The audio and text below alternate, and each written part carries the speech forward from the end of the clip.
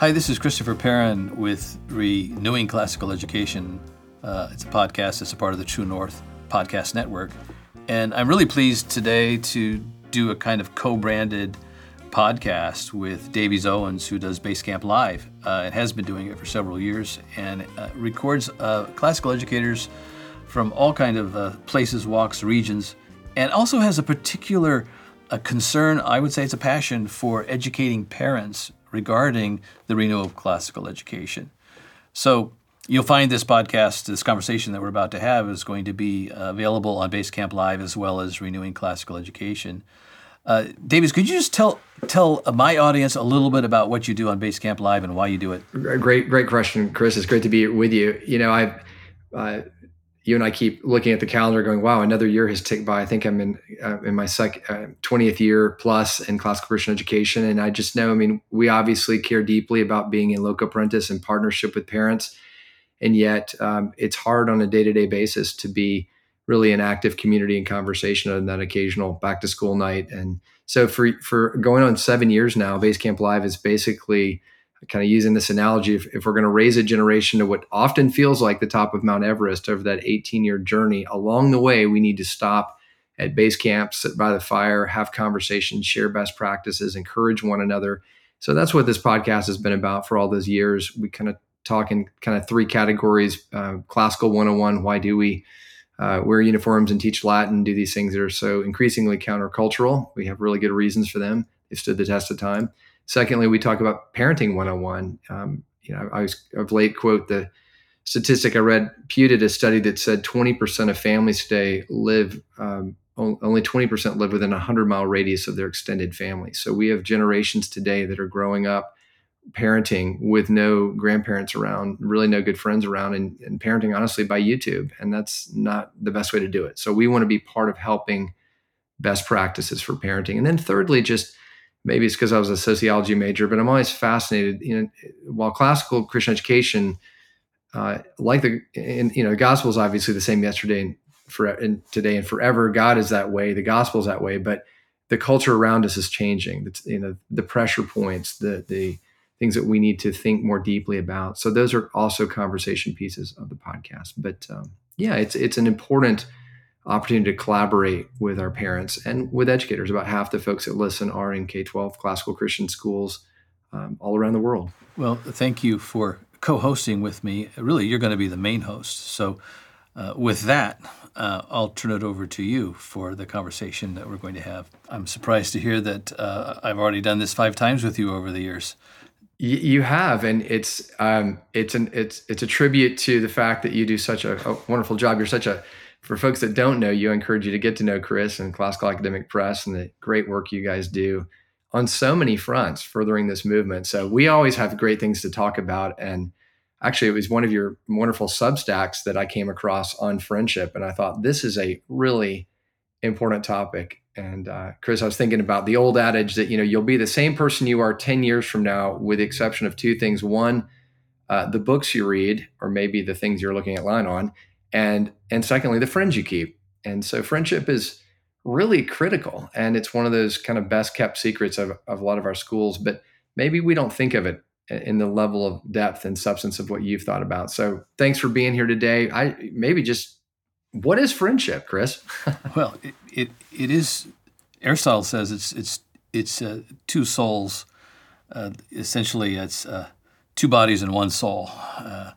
We 2 bodies sharing a soul. There's another. I think it was Cicero said it's a second self. Your friend is a second self. We don't really know ourselves until we have a good friend. You really need a fine, bright mirror to look in order to see yourself, and that's another person who loves you and cares for you. So we've all experienced this where we kind of find ourselves in a friendship. And we also find that among friends, we discover not only ourselves, but we discover other friends. Lewis kind of famously said this about Tolkien. He said that something about, and I may have this quite wrong, who it was who died, but I think he said is when Charles Williams died, Lewis lost a piece of Tolkien.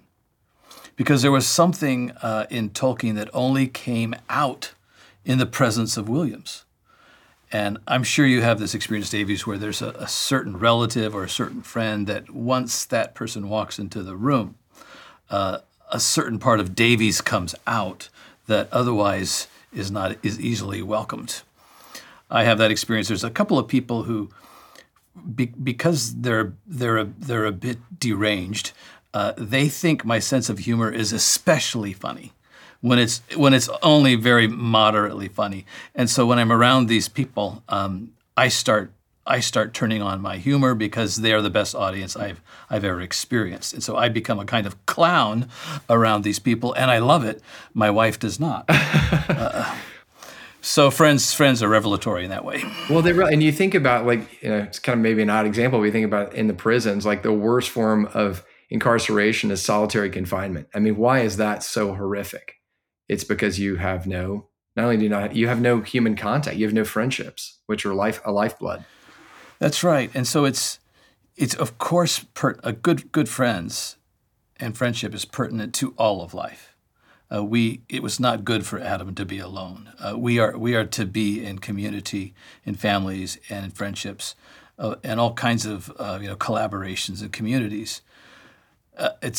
It's certainly true, though. Therefore, in education, it's true in classrooms. It's true in homeschools. It's true in the relationship between father and child, mother and child. So there's a sense in which you can use friendship as a lens on all of education, because it's a relationship between a teacher and a student. And as Christ says in Luke 6, when a student has been fully trained, he will be like his teacher.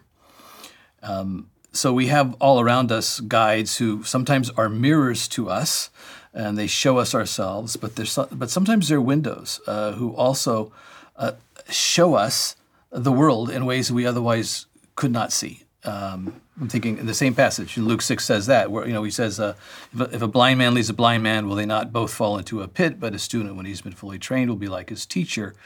So apparently a good teacher is the opposite of a blind man. A good teacher is someone who is helping you to see things, who guides you. Well, and I think that's essentially, you bring up that point, because friendship is, and we tend to think of it, I think as parents initially, as just, I want my children to be around good peers, or, we want to be able to go to the birthday party and not have to worry about things that are being said and done by other families, because we're sort of like mind and we're on this journey together. But it's the dimensions, as you've brought out, are so much richer. It's not just child to child, it's child to parent, it's child to teacher. And really, to your point, as we look within the realm of education, there is no value neutral education. And if you're whether your child sits at a government school or sits in a classical Christian school, there's a very real impact that relationship, that friendship will have on the outcome of the student. It's a very serious reality, way beyond just the academics themselves. So yeah, talk more about that. Parents know this instinctively, but I think we've learned it even before we were parents. But parents know that who your children hang out with is critical to who they become. And, there's the proverb that bad company corrupts good morals. But there's also all the language in Scripture and elsewhere about the way friendship cultivates and leads. Christ saying, for example, I no longer call you servants, but friends. And Christ becomes the friend to all of us. He becomes the older brother who loves as a brother. And he also says, no greater love has anyone than a man lay down his life for a friend. So when you have people who are laying down lives and making sacrifices because of their own maturity, maybe because of the friends they've had in the past, such that they give what they've received, it's powerfully transforming, and we instinctively know that. So this is why parents asked the question, what's the class like that my son is going to be entering into? Tell me about this 6th grade class. Who are the students? Who are the families? And of course, we ask, who is the teacher? We want to know not just what the curriculum is, what's going to be taught. We want to know who are the people, what are they like, because they teach. In fact, in the classical tradition, the teacher was considered to be the text. The teacher was the curriculum. The teacher embodied, say, mathematics or history or literature, was so well acquainted with the art that textbooks as we now understand them were not really used or needed. The teacher would teach you geometry and you would create your own text from his lectures and proofs and theorems and propositions and so forth. You would create the text, essentially writing it from and off of the soul of your teacher. So it's who, then what, when it comes to teaching.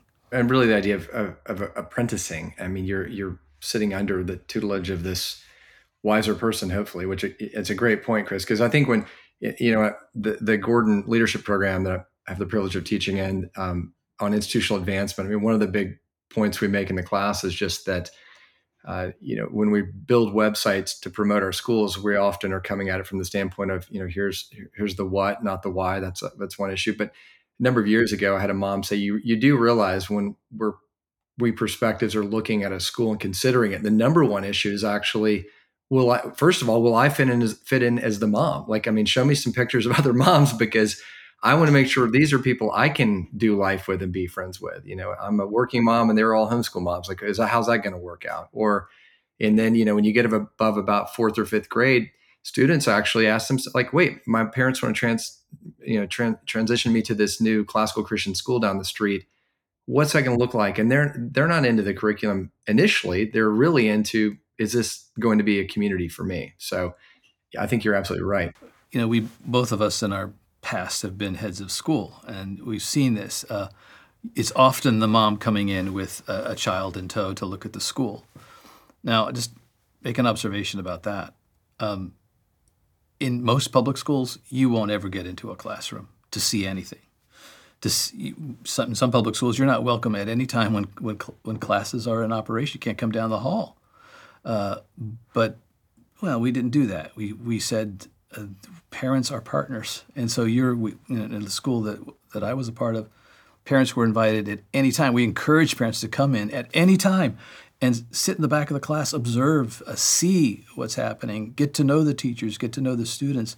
And many parents did take us up on that. And so we'd see parents coming in and out of the school. Parents were volunteering. Parents were partners. Parents were co-teachers. We're all doing this together. And parents are ultimately responsible for the education of their children, in our view. So there's just, that's friendship. That's community. That's an understanding that we do this together in a partnership among people who share the same ideals and goals and love the same children.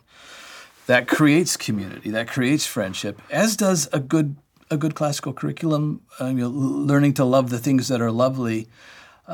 Sometimes it's projects that create friendships. If you and I were to find ourselves working together, doing anything, painting a house, repairing a car, going on a hike, trying to get to the summit, we would find friendship and conversation because of a common cause, a common goal. So that's a part of what should be happening in a robust classical Christian school. But the curriculum emphasizes it too, because we'll be reading, people like Aristotle and Augustine. We'll be reading things that we're putting ourselves at the feet of other tutors, such that these authors, as well as the arts themselves, become friends to us. So it's, many of us who have, I mentioned Lewis and Tolkien, so I'll just mention them again. You and I have read Lewis and Tolkien, and if after reading them enough, they become friends. They start to live in you and talk to you. They become close to you, and that's sad if someone hasn't had that experience. So that kind of friendship is also kicking in. But then let me just make a mention. Since you mentioned web page, this is a bit of a tangent, but I wonder what you think of it. Often I'll look at the web page of a school. Some of them are fairly established, and there is not a faculty page, or there's not a very good one, like maybe a list of names and faces, and that's it. But you don't get to know them. Whereas I think the schools that are doing better showcase the faculty page, and it's easy to find, and they're lovely photographs and a little bio, and maybe even an opportunity to email that teacher, which is a way I think that the center of the school is the faculty. So why don't schools do that more often, Davies? That's a great question, Chris. And I think that's kind of back to, well, honestly, the secret sauce, I love that term, of a classical Christian school really is this vibrant, living community. And yet, you're right, most faculty pages, they're all sort of stoically standing in front of a shrub or a brick wall and kind of, pensively smiling. And it's like, well, what if we showed them in fellowship or engaging actively with the students? And I love your point about getting parents in the hall, the perspectives in particular, come sit in the classrooms. I mean, it's far better caught than taught in terms of just seeing this education come alive. And so these are excellent points that I think, again, are really what make so many parents say that phrase I hear over and over. Just, I was looking for a school for my child and I found a community for my family. And how often, and I can say as a recent, empty nester, with all of mine having gone through K-12, just honestly a little grieving, my wife and I are doing right now, just really missing that vibrant classical Christian school community. And I've said to a lot of heads of late, like, my goodness, don't lose that momentum. Don't miss that opportunity, because it is truly been a lifeblood for us to have just kindred spirits of other like-minded parents. So there's a lot more to classical Christian schools than just kids in classrooms, we certainly believe. You've probably touched on that, which is most important and central to education in classical schools or any school, and that is that there is, before anything, love. Love for Christ, love for his truth, love for his word, love for his people, his church. It's just 1 Corinthians 13, taken seriously. You've mentioned parents. I found a school. I looked for a school, found a community. The way that it reminded me of something that happened to me when I was a young headmaster. A woman, about 30, was coming through the school with her 6-year-old or so, and she wanted to take a tour. And we had learned that one of the best things to do was eventually in the tour set the parent in an upper school, like high school level literature or history seminar, and just have them sit in on a seminar. And that's what we did. And she, I think, watched some 11th graders discussing some novel. And she came out of that class and she said, I have an English degree. I could never do what I just saw those students do. And I saw the warmth and the love and the friendship and the smiles and the knowing glances. And I where do I sign up? But it wasn't about the curriculum. It was about the students. And another woman once said, another mom, she said, I didn't know this is what I was looking for, but this is what I'm looking for. And it wasn't the classical curriculum she was commenting on.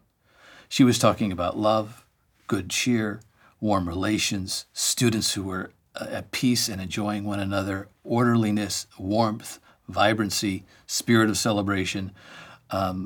It's love in which the classical curriculum grows. It's the soil in which it grows. And I think sometimes, understandably to some degree, in the early years of the renewal of classical education, we became so serious about recovering the classical curriculum, say, of grammar, logic, and rhetoric, that we were tempted to kind of forget how the primacy of love and community. And so if our kids speak in the tongues of Greek and Latin but have not love, it will profit them nothing. Well, and I'm not sure, like, recovering the lost tools, that title, like, we're not just, what about the tool makers, the purveyors of the tool, not just the tool? And I think you're right. I think we need to rethink that from our marketing to our storytelling, because that's what's attracting people. That's what's beautiful about what we do. Well, Chris, why don't we take a break? I want to come back. I thought very helpful in your article, talked about the 3 kinds of friendship, referencing Aristotle. And it'd be interesting just to think about, how do we frame up types of friendship? Because I think the deepest, richest friendship is what we have in classical Christian schools. Enlighten us on sort of Aristotle's understanding of friendship. Yeah, the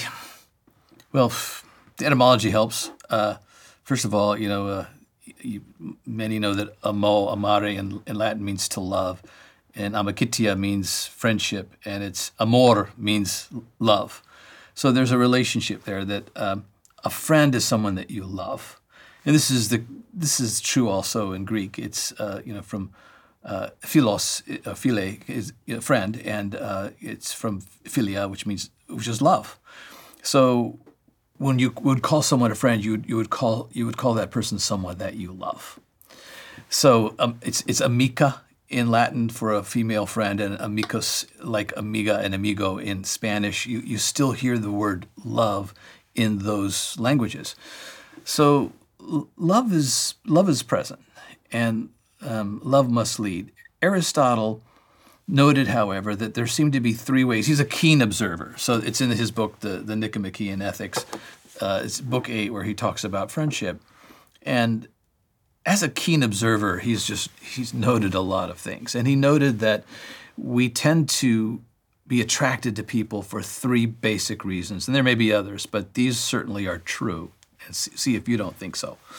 One is we're attracted to friends who are useful friends, people who benefit us in various ways, practical ways, helpful ways. And in one of my articles, I use the illustration of a friend who's got a pickup truck. Everybody needs a friend who has a pickup truck. And I have a friend named Greg, and he's got a pickup truck. And about 2 or 3 times a year, I ask him to borrow it, and he cheerfully loans it to me. I cheerfully fill it up with gas. It's a win-win. He's generous. He likes to share it. He's not using it every day, and it's so helpful to me. And now I don't have to go buy a pickup truck. So we need friends who can be of use to us. And so sometimes in business we say it's not who you know or what you know, it's who you know, because networks matter. Okay, that's true. And so he's not disparaging it. He's not saying that you just need friends so that you can use them. But he's noting that we are attracted to people who have skills, benefits, abilities, possessions that can help us. And in education, isn't this the case? So if you have a friend who is quick at geometry and not only learns geometry quickly and well, but is good at explaining it and just has apparently a mathematical or geometric mind, if you're sitting next to a student like that, is that a blessing to you or not? It should be, right? We might be tempted to envy.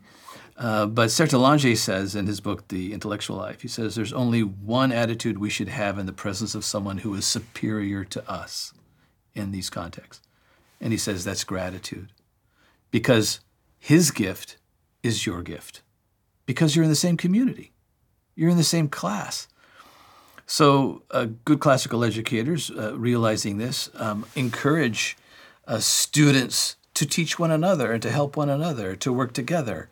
There are times, there's a maxim in Latin, docendo discimus, which means by teaching we learn.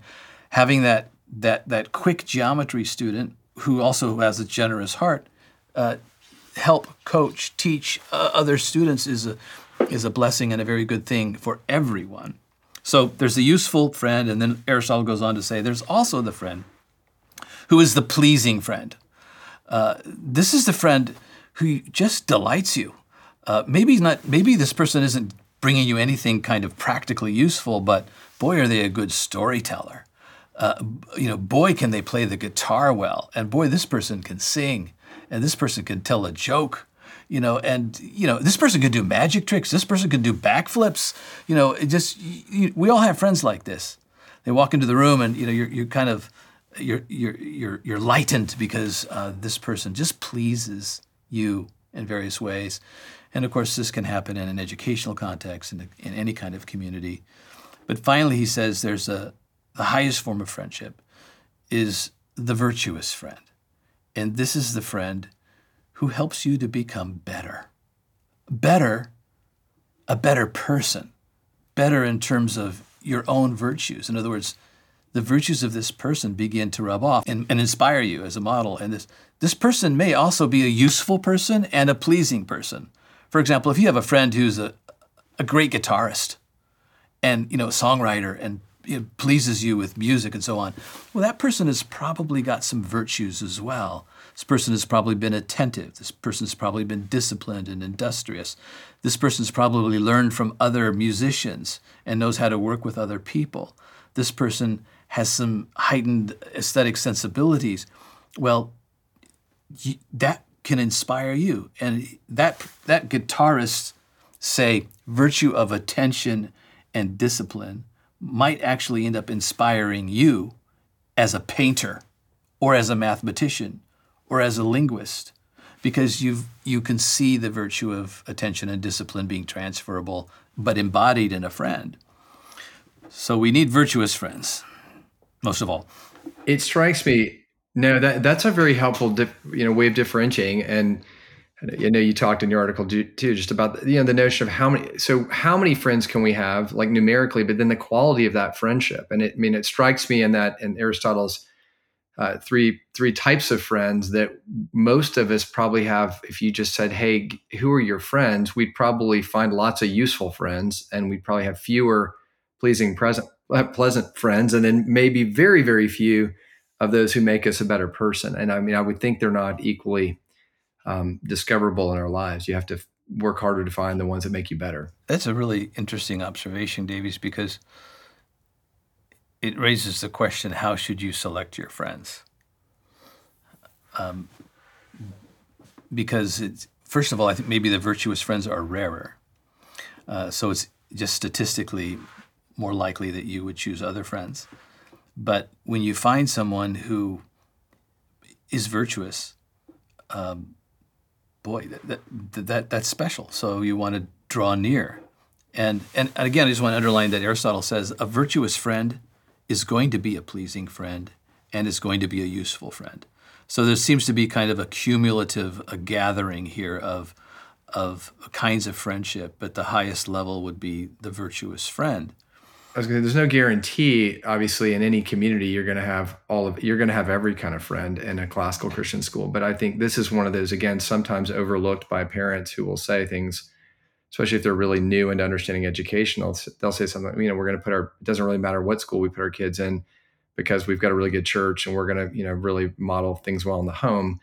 Not understanding the power of peer-to-peer influence, certainly as the children get older.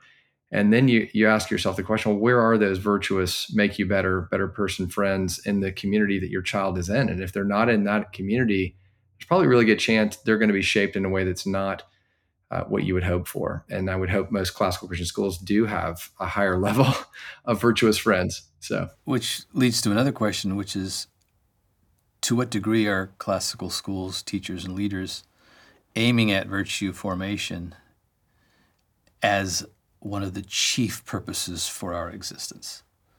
In the classical tradition, many definitions of what education even is include this definition that education is the cultivation of virtue. It's helping humans to become more fully human, more capacitated to do what only humans can do through the study of the liberal arts, using word and number, and great books and the great ideas, becoming acquainted with the treasury of human wisdom that leads us to become formed. So education as formation, formed as the best versions of ourselves, and that means virtue. That means human excellence generally, and in the Christian tradition, it also means holiness.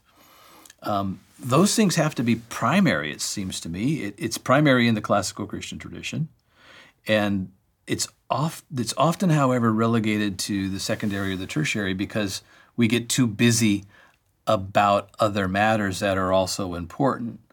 But therefore, it raises again another question, that is the importance of the teacher-student relationship, modeling what virtue is there. So talk a little bit about that, because again, I think this is maybe a new way to think on the part of many of us. Grew up with the teacher just sort of, the old sage on the stage, and we're just there sort of bored to death, taking notes, waiting for the test. I mean, obviously that's not our schools, but this totally upends the idea of teachers in a very different role, and friendship's part of that. So carry on with it. This is an interesting idea. Yeah, and it in no way really detracts from teaching an art or teaching important content and skills in a class, because those can be channels and opportunities in which virtue is actually modeled and communicated, cultivated as well. So it's not like you have to kind of choose and say, well, I'm going to do 20 minutes of virtue cultivation and then I'll do 20 minutes of teaching history and literature. No, history and literature teach virtue naturally.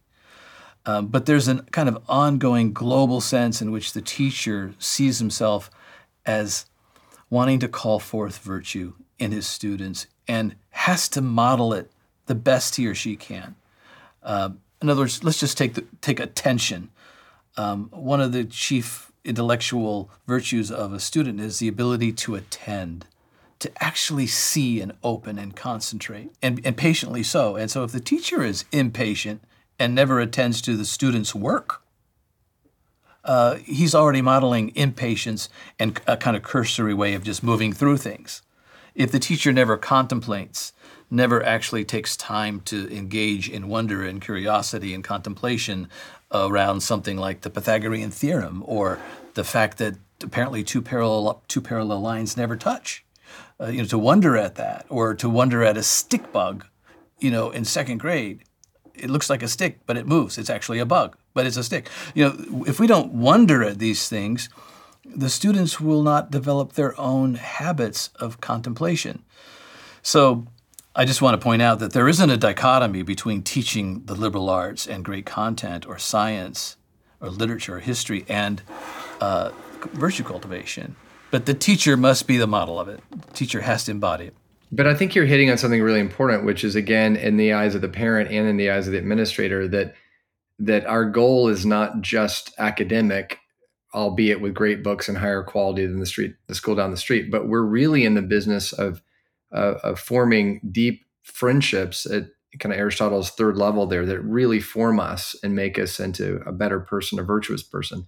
So the kind of the practical question, should we as schools think about really kind of the pragmatics of formulating healthy friendships? Because we all know that, especially you take a child from kindergarten to 12th grade, there's a whole lot of things that can happen, the old fifth grade girl thing or the bully thing or whatever, that concerns us fallen humans living in community. So should we do things like actively say we need to teach conflict resolution, because that's in Matthew 18? Should we go that far to actively call that out and teach it as part of the expression of the education itself? Or if not, it seems like we're going to have inferior friendships potentially. What do you think about that? I think that in any kind of cultural moment, as we're looking at the conditions on the ground, we may have to plan for some kind of direct teaching and instruction regarding things like conflict resolution, what good behavior looks like and is in a classroom.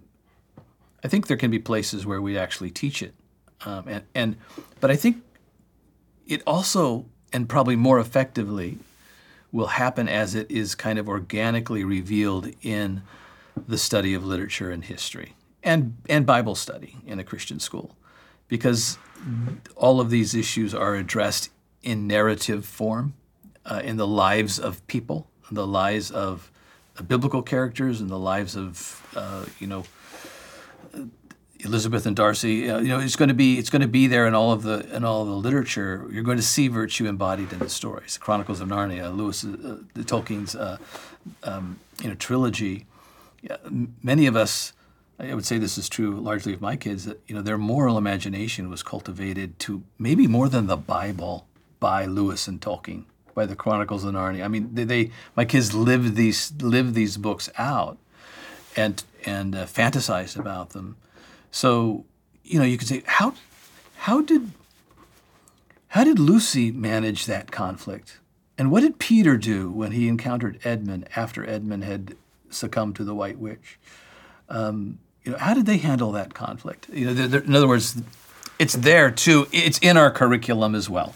Well, and this is a profound point, Chris, because I think, again, if you're kind of new to classical Christian and you're kind of buying into basically the way the world addresses friendship and virtue formation, it tends to be we teach these academic classes, and then we have sort of either as a separate class, kind of the character class, or we do it as sort of a sprinkle on the top type of what you're talking about, which is absolutely encouraging and surprising, I think, to many people who've not grown up in this. In the fabric itself of the curriculum, why we read the old dusty books is because they do give us the heroes and heroines who had to navigate life and find the richness of deep and abiding friendship. That gives a vision for us for something more than what the world around us has. I love that it's coming out of the curriculum itself. It is, and then we need teachers who know the curriculum. We need teachers who have read the literature, who know Scripture, who could pull out, say, the story of Jonathan and David as a great example of friendship, or Christ and his disciples as an illustration of friendship, or Paul and Barnabas and their conflict and resolution and so forth, or Paul and Peter. So that there's lots of great places to go where we can learn these things. In fact, the virtue of prudence, that cardinal virtue that is about knowing what is real. Prudence, I learned a couple of years ago, is a shortened version of providence. It's this ability to see and know what is actually real, and then to know what to do in any situation in various circumstances. And prudence is often figured as a female who is looking into a mirror. And in some instances, like the one in the Vatican room painted by Raphael, Prudence also has the face of an old man painted on the back of her head. She's looking backwards, and she looks like she's about 22. She's young, and she's looking into this mirror, and she's serene, but also sober. Because and the image in the mirror that she's looking at is not her own face, but it's the face of the old man behind her. She has the wisdom of the ages because she's looked backwards and studied history and literature. And she's learned the human heart, which means she's learned her own heart. And what she's learned about it is not all good, but she's learned. And she, at 22, might as well be 122. So that's what we want our students to have as well. Well, I mean, and as humans, we all want to follow. We all want to have someone we look into. And I think, again, just reminding us is helpful that the curriculum itself awakens us to aspire for more, to see best practices. And then we get to live it out in the classrooms and the hallways. And it does, I mean, that's, my experience has been it's you're doing that. And then, yes, you need to attend to the real times when there is actual fracturing in the community and really sorting things out. And that's where a lot of character is taught in the midst of all that. So there's a lot there that we can consider. Why don't we take another quick break? I want to come back. One of the things that I think might be interesting to get your thoughts on is just, what's the role of the teacher to the student? Is it sort of the youth minister kind of role where they're really cozy with the students and, trying to get into their lives and pray for them? And then I've seen the other extreme of absolutely not. We are here to only talk academics. We'll do a nice little token prayer at the beginning, and then we're not getting involved in all that. That's the parents and the church's domain. I think there's a lot of confusion and tension there. Speak to us a little bit about the teacher-student relationship. What should it really look like optimally?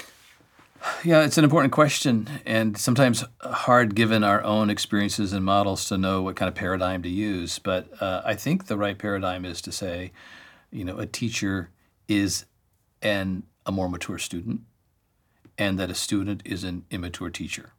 Well, I know that's kind of just playing with words, but what I mean is that the zeal to know and love the true, the good, and the beautiful should be especially present in the teacher.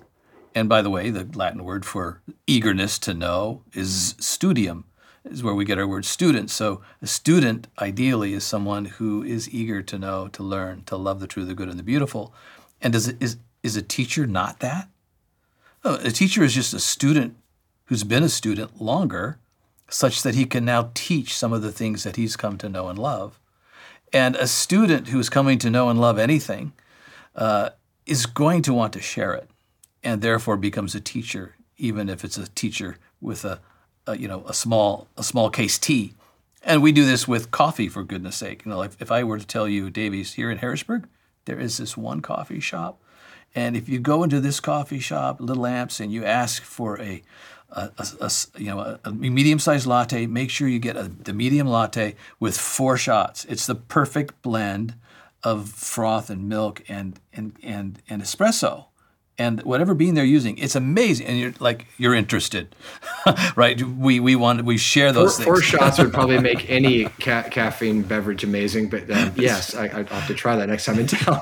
So students will share. And now, Augustine's been really helpful here, because Augustine, in his small book on the education of new catechumens, talks about teaching. And it's a small book, you can find it online. But he says that the teacher, when he teaches and has to adjust his teaching to a student, finds himself reliving what he has learned, such that the student, as it were, teaches him and speaks to him the truth that he is actually trying to bring to the student. And he compares it to the way we show friends who visit our town the beauties of our town, our city, or our countryside. And he says, you become familiar, like I have with, say, Gettysburg National Park, because I live near that, such that when I take a friend to see it, their astonishment and appreciation of the beauty of that park brings it back to me so that I relive it and see something that had become familiar as fresh again. And so he says the teacher and the student then begin to dwell in one another, and the student actually becomes the teacher of the teacher, because the teacher reteaches you and gives you new eyes to see it and even deepens your understanding. So that's the kind of friendship that we'd want to see between student and teacher. And when that happens, well, it's kind of magical. And, I think at least you and I have had some of our kids come back and say that about some of the teachers they've had, that they've become friends of those teachers. Well, and inevitably, it's because the teachers, it's more than just they're good at transferring information. It's because there's a contagious joy of discovery. And I think about privilege I've had leading, I think 4 to 5, senior trips through Europe, and mentioned Raphael, being at the Vatican and going into the Raphael rooms and looking at the art on the wall, and just, I get excited. I've been in there 5 times, but each time I'm watching kind of vicariously through the students discover something that's actually a mural at the school they've seen many times, but there it is. You just have this absolutely kind of co-celebrating experience of jointly going through. And they this show together. you things that you didn't see, right? Like you're looking at the painting. They did, right? And Exactly. you're trying to give them eyes to see what they can't see, and then they open your eyes to see even more deeply. That's exactly right. Which makes it even more exciting. So, well, let me kind of close this out with kind of just if you're standing in a room of parents and you've been in these environments many times, you're looking out there, and we know statistically that as adults, we've talked a lot about the students, but as adults today, unfortunately, it's not all that far off from students. From the students themselves. Our culture is filled with isolated people. That tends to be one of the great epidemics, really, of our culture today. Is just people that are, as Putnam wrote years ago in his book, Bowling Alone. We're lonely in crowds. We're just walking about with people around us, but we're really not deeply connected. What are some just practical things that you would say to parents who, in terms of what their expectations should be? How many friends can we have? And I think you mentioned maybe in the Substack, most people probably have 100 to 150 acquaintances, and only 10 or 12 are really close, and then only fewer that. What's realistic, number one? And then number two, just what are just some encouraging best practices maybe you give us as adults? It's an important question. That's this. Anthropologists have studied this clan size and so on, and sociologists, and apparently 100 to 150 is about what the human brain, a human person, given our limitations of living in space and time, can handle.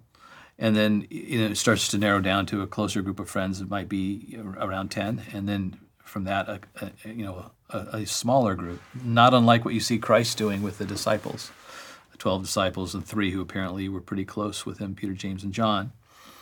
But in terms of practically speaking to that parent, you can't do everything. So you have to choose wisely. And many parents are busy. Many parents are, some cases, both the mother and the father are working. But I would say this, Sundays need to be days of rest. Follow our church tradition and take Sundays off to recreate, to read, to be with your family and to be with friends. Some of the practical things I think you do is find 1 or 2 things at the school that you enjoy, where your gifts match up, your gifts and interests match up. Like, let's say there's a hiking club and you love hiking, you love the outdoors. Do that. Become a part of it. And you'll find that there'll be 3 or 4 other parents doing the same, share your interest, and then you're getting to know the kids in a new context. Maybe you love a sport and you could become a part-time assistant coach. That can be really helpful. And the same thing with academics. Let's say you're an attorney and you love case law and trial law. You could be a part of what they do in a mock trial team or some kind of a rhetoric course. Volunteer where you have gifts, skills, and ability. Another thing I would say is start a book club. Start it. Do it on the low. Don't try to do something. Don't try to make it a graduate seminar, but find 4 or 5 people who would like to read, some of these great books, and meet weekly or bi-weekly, and have a good time doing it. Have some beer, or do it at a pub. If the group of guys need to do it at a pub and sip something, that's fine, or someone's backyard. But get together when you're doing something like fishing or drinking or hiking. Make some book a part of the enterprise. And then I would say reach out. Like, we're isolated often because we feel a little awkward, trying to reach out to people, especially men. But if I were at your school, I would need to be able to say, I'd need to have this courage to say to you, in the car line or at a soccer game, "Hey, Davies, do you like bourbon? Yeah, I wonder if we could get together with and have some bourbon and talk about Aristotle's ethics, and would you be interested in that?" We need to at least, and if you're kind of new to classical education, you need to be brave enough to simply say, "Look, I'm new, but I want to weigh in. I want to know how I can connect." Another thing I'd say is read the books that your kids are reading, even if it's children's literature. If you've never read Lewis's The Chronicles of Narnia, for example, make that could be some of the books that you read. And then finally, there's a lot of just things we can do as humans that really do complement what we're trying to do, raising our kids in the church and in a classical Christian school. Like going to a great play, like going to a great concert, going to a good museum and preparing before you go, and then having a good meal before or after. Or like the Oppenheimer film came out. Like, okay, read a little biography of Oppenheimer, learn about, something about atomic theory, and go watch the movie, and then come back and have a film talk-back discussion with students and some parents. Open your home. If you don't know exactly what to do, but you have a decent home, open it up and say, "We will have a movie night at our house, and we're going to have pizza, and we're going to watch this movie, and we're going to talk about it." I'd look for those kind of creative ways of matching up your interest. Well, and I appreciate the fact you've got to kind of engage at the level that you're at. So if classical is totally intimidating to you, and I know for a lot of parents, they look over the shoulder of their child and they think, "Wow, not only did I get kind of ripped off of my education, I have no idea how to even engage this." So I love the idea. Maybe it is just opening your home up, cook up some great food, and bring in one of the high school teachers to kind of run that conversation or to watch the movie. But I love, it's really in a spirit of fellowship and community, which again is, I think, the antidote to so many challenges young people are facing today. Is they're just isolated and they're disconnected, especially from those who are older on the journey with them. So, Chris, this is great practical advice, and I really appreciate your being back here for the 5th time on Basecamp Live. For folks that have not discovered all the amazing things that you guys do, talk just for a second here at the end about some of the resources that CAP provides and other great opportunities for parents. Oh yeah, I've admired what you've been doing for quite some time. We were joking a while back about a conversation we had with Ken Myers, 15 years ago. What I would say is, we'll be broadcasting this same conversation on my Renewing Classical Education podcast, and I'm just pleased to do that.